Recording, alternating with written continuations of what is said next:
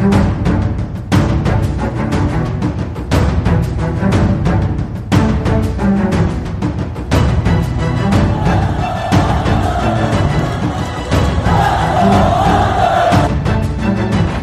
it out for Ekblad. Back to Hoffman. Blocked by Polak and Price.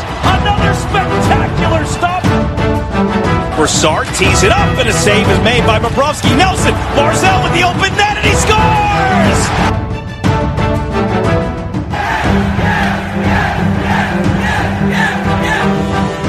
Hi, and welcome to the Locked On Islanders podcast, part of the Locked On Podcast Network, your team every day. I'm your host, Gil Martin. I'm an Islanders columnist and historian, and I wrote the book Ice Wars, which covers the complete history of the Islanders' rivalry with the Rangers from 1972 to the modern era. All right, everybody, welcome to the weekend edition of the Locked On Islanders podcast. So glad to be with you today. Folks, the day is here. If you're listening to this, either Friday or Saturday, you know that the Islanders are about to take to the ice for the first time since early March or mid-March in a game that counts. Islanders, Panthers, play-in, Saturday, 4 p.m., the time is finally here. The day we have been looking forward to for months has arrived. The Islanders will take to the ice. We will break it all down for you, preview game one, talk about both teams and some of the last minute notes that we have about them. And it should be one heck of a series for the New York Islanders. We will give you our final thoughts, break it all down, talk about the likelihood of who the Islanders will have in the lineup and some of the questions on defense. But overall, I think we are more or less ready to roll. Now, if there's something on your mind, a question, a comment, a topic that you would like us to discuss, please send us an email. The address, as always, lockedonislanders@gmail.com. And we're happy to mention you on the air if you leave your name and where you're from when we discuss whatever it is that's on your mind. You can also follow the show on Twitter at Locked On Isles, and you can follow me, Gil Martin, on Twitter at Ice Wars NYR VSNYI. And of course, we will be tweeting during the game Saturday and every playoff game that the Islanders compete in this season. Hopefully, Saturday is just the first of many games that we're going to see. All right, so the Islanders all getting ready, and it's about that time. I mean, finally, it looks like hockey is here. And look, a couple of more thoughts about the exhibition game from Wednesday night. I think that, yeah, it was a little strange not having fans in the stands, especially for a game between the Islanders and the Rangers. Quite honestly, this is probably the first Islanders-Rangers game in roughly 40 years that did not have the Dennis Potvin chant in it in some way. I mean, the infamous incident involving Dennis Potvin and Ulf Nielsen that everybody, knows originated the Potvin you-know-what chant took place back in February of 1979. So you're talking about 41 years plus since that incident happened. And obviously, since there were no fans in the stands at Toronto, and there won't be for the rest of the playoffs, but since there were no fans, there were no Potvin chants. And that is just a strange thing, I guess, for fans of both the Islanders and the Rangers when these two teams get together. The piped-in crowd noise on television wasn't that big a distraction. I think it more or less was sort of low-key and underplayed, at least on the volume of my TV set. But the other thing about it that was interesting to me is that it did, to a certain extent, take away some of the electricity that you feel in the building during a typical Islanders-Rangers game. And, you know, when I did my book, Ice Wars, and I interviewed a lot of the former players, and one of the guys I interviewed was Glenn Healy, who played, obviously, first for the Islanders, then for the Rangers, you know, took the Islanders on that long 1993 playoff run, then was the backup goalie in 1994 for the Rangers when they won the Stanley Cup.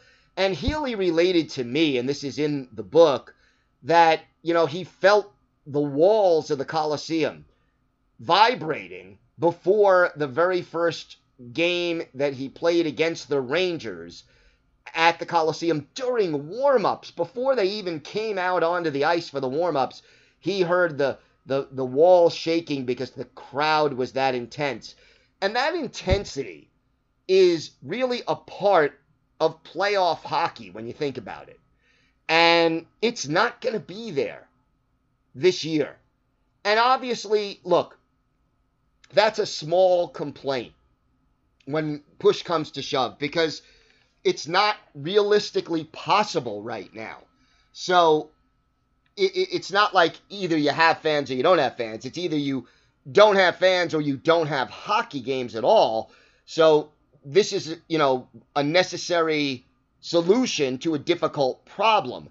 But, you know, anyone who's been to a Islanders home playoff game at the Nassau Coliseum, and this dates all the way back to the first playoff game in 1975, the intensity, the noise in that building is, you know, off the charts. The decibel level is high. The building rocks like few other venues do. And, you know, Saturday is technically an Islanders home game. That aspect of it, the fans really rocking the building and setting the stage, setting the scene, making everybody excited and electric, that's not going to be there. Now, it's not going to be there for anybody. But, you know, that to me is arguably the biggest thing that, you know, we're going to miss. And look, better that than, again, no hockey at all. But I don't think it'll be that big a distraction. Hockey fans, Islander fans in particular, especially if you look at Twitter and you look at any social media format, they're so hungry for hockey after all of this difficult time that we've all had as a result of this pandemic, this once-in-a-century kind of a situation. You just have to understand people are so hungry for hockey. If there's nobody in the building to watch it, it's better than no hockey at all, and most fans are just like, hey, let's get started. So I feel the same way. We are going to return. We're going to break down a lot of the matchups and talk about what to expect Saturday when the Islanders and the Panthers finally take to the ice. All right, welcome back to the Locked On Islanders podcast. Let's talk a little bit about some of the more of what we saw in the exhibition game against the Rangers and how it really affects the Islanders going forward. And, you know, one of the things that we talked about, Adam Pelech back in the lineup, and he talked about, you know, being a little nervous having not played for roughly almost 7 months. And he acquitted himself well against the Rangers in his first game back. He played a little over 22 minutes. And again, you know, you had the Pelech and Pulock duo out there a lot against the Rangers' top line. And one thing you notice, Artemi Panarin, the Rangers' most dangerous player, the guy the Islanders knew, and we talked about this on our show before the game, the Islanders knew they had to contain Panarin in order to contain the Rangers. He had 0 shots on goal in this game for the New York Rangers. And to me, more than anything, that statistic is a beautiful thing both for Adam Pelech and for the Islanders as a team. Because if they can take Panarin out of the game when they know he is the guy on the Rangers, and you prevent their best offensive weapon from getting any shots on goal in a game, then you know that whether it's, Jonathan Huberdeau or Alexander Barkov or Mike Hoffman or Evgeny Dadonov, these are guys you need to slow down.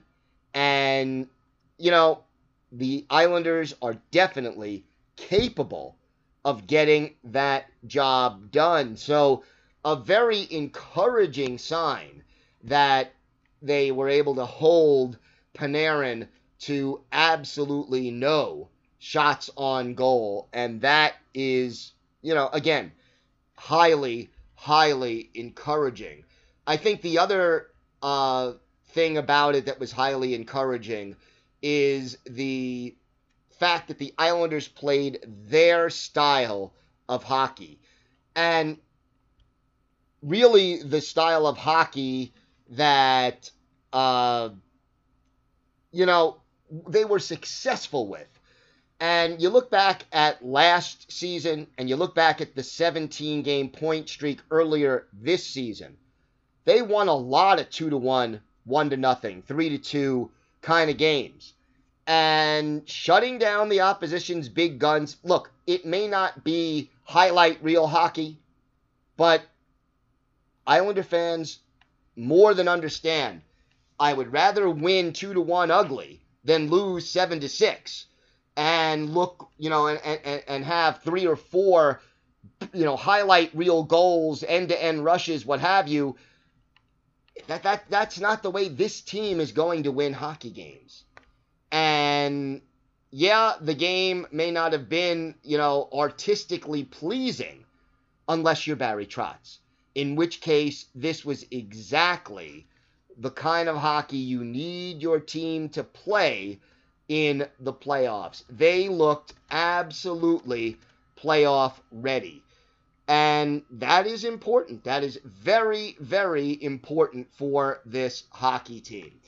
The other thing is this, and it was an interesting call by Barry Trotz.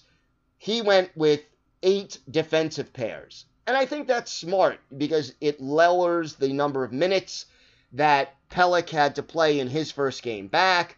It allows all 8 defensemen, all 4 pairs, to show what they can do under game situations. And I think one of the big questions has to be whether or not you see the Andy Green-Noah Dobson duo in Game 1 or even later on in the series, or even do the Islanders decide to dress 7 defensemen and maybe put Andy Green in the mix in order to spell Adam Pelech a little bit in Game 1 and provide them with a little more experience and a little bit more versatility. That would mean Ross Johnston, would probably be the guy who doesn't dress. Johnston played well, and I don't know if I want to see him scratched from Game 1. You're not going to see you're not going to see Ladd, you're not going to see Dal Cole, you're not going to see Kuhnackel if Ross Johnston is indeed that third-line winger that the Islanders are looking for. 7 hits in that game for him, and Johnston really doing everything he could to show that he deserves a spot in the lineup. I think that we will see Green and Dobson at some point in this series. Maybe not in Game 1, but I think we will see them at some point. And part of the reason is the way that they played both defense and the way they sparked the transition game against the Rangers. They were clean with their passes. They kept the unnecessary movement to a minimum. They got the puck out of the zone, beat the forecheck, and started the Islanders back on the rush. And you had only minimal offensive opportunities against the pair of Green and Dobson. Whereas the third defensive pair of Leddy and Boychuk were a lot shakier over the course of the game defensively, allowed the Rangers to have a lot more scoring chances than Green and Dobson. The problem, or the reason that you still may not see Green and Dobson in Game 1 is Leddy has a role on the power play that is important, and, Boychuk and Leddy played well together. They've been together for a while. They know each other well, and they have plenty of experience, where Dobson obviously is a lot less experienced, and we know Barry Trotz likes to play the veterans over the younger guys when and if he can. But that looks to be the toughest decision coming up for Saturday's game. I still think we will see Leddy and Boychuk. But, again, we will see whether or not at some point in the series, especially if Leddy and Boychuk or either one of them don't have a particularly strong first game, the Islanders would not hesitate, and Barry Trotz would not hesitate to put out Andy Green or Noah Dobson later on in this series. All right, we'll talk a little bit more about what to expect in Game 1 against Florida. All that and more still to come on today's Locked On Islanders podcast. All right, before we get back to the Islanders-Panthers preview and the thoughts about it and what it's going to look like, congratulations in order to former Islander Lorne Henning. He was obviously a former Islander dating back to the early days of the franchise, was on the Stanley Cup winners in 1980, for example. He assisted on Bob Nystrom's famous overtime cup-clinching goal against the Flyers, went on to be a player coach and then a coach with the Islanders, assistant coach, head coach. Did a lot for this franchise over the years. He has now been named a scout by the Seattle Kraken. So, first of all, you got to figure that means Henning, who has a little bit more knowledge about the Islanders, comes time for the expansion draft, he's going to know which Islander he wants to add to the roster. So we'll see. That certainly should be interesting. But congratulations to Lorne Henning. Good guy, works hard, knows the game. And we'll see, how he does out in Seattle with the Kraken. So, should be good. One thing that is obvious right now to Islander fans, they look ready. And the Florida Panthers, maybe not as much. They lost embarrassingly to the Tampa Bay Lightning in their exhibition game tune-up. They were beaten 5-0, and they know they need to play better if they're going to be able to get the Islanders slowed down and generate offense. Look, losing to the Tampa Bay Lightning is not embarrassing. They are a strong, strong team. But they, they've got to play better than they did in that game. And they know it. Sergei Bobrovsky, according to a tweet by NHL.com's Brian Compton, quoted as saying, "I think everybody realized we have to elevate to another level, maybe 2 levels, the same as me. Today was a good practice for the whole team. Everybody competed. Everybody was pissed off, the same as me." So, the Panthers not happy with their performance in the exhibition game that they played, and now, they are trying to regroup and get ready for the Islanders. Joel Quenneville, the coach of the Panthers, indicated that his team was, quote, pissed off, and that they hope they get that game out of their system before Saturday's contest against the Islanders. Goaltending, as always, going to be a big key in this series. Goaltending is critical.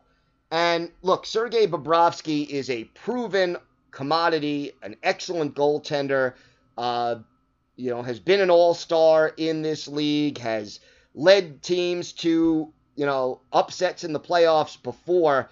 but he did not have a typical Sergei Bobrovsky season.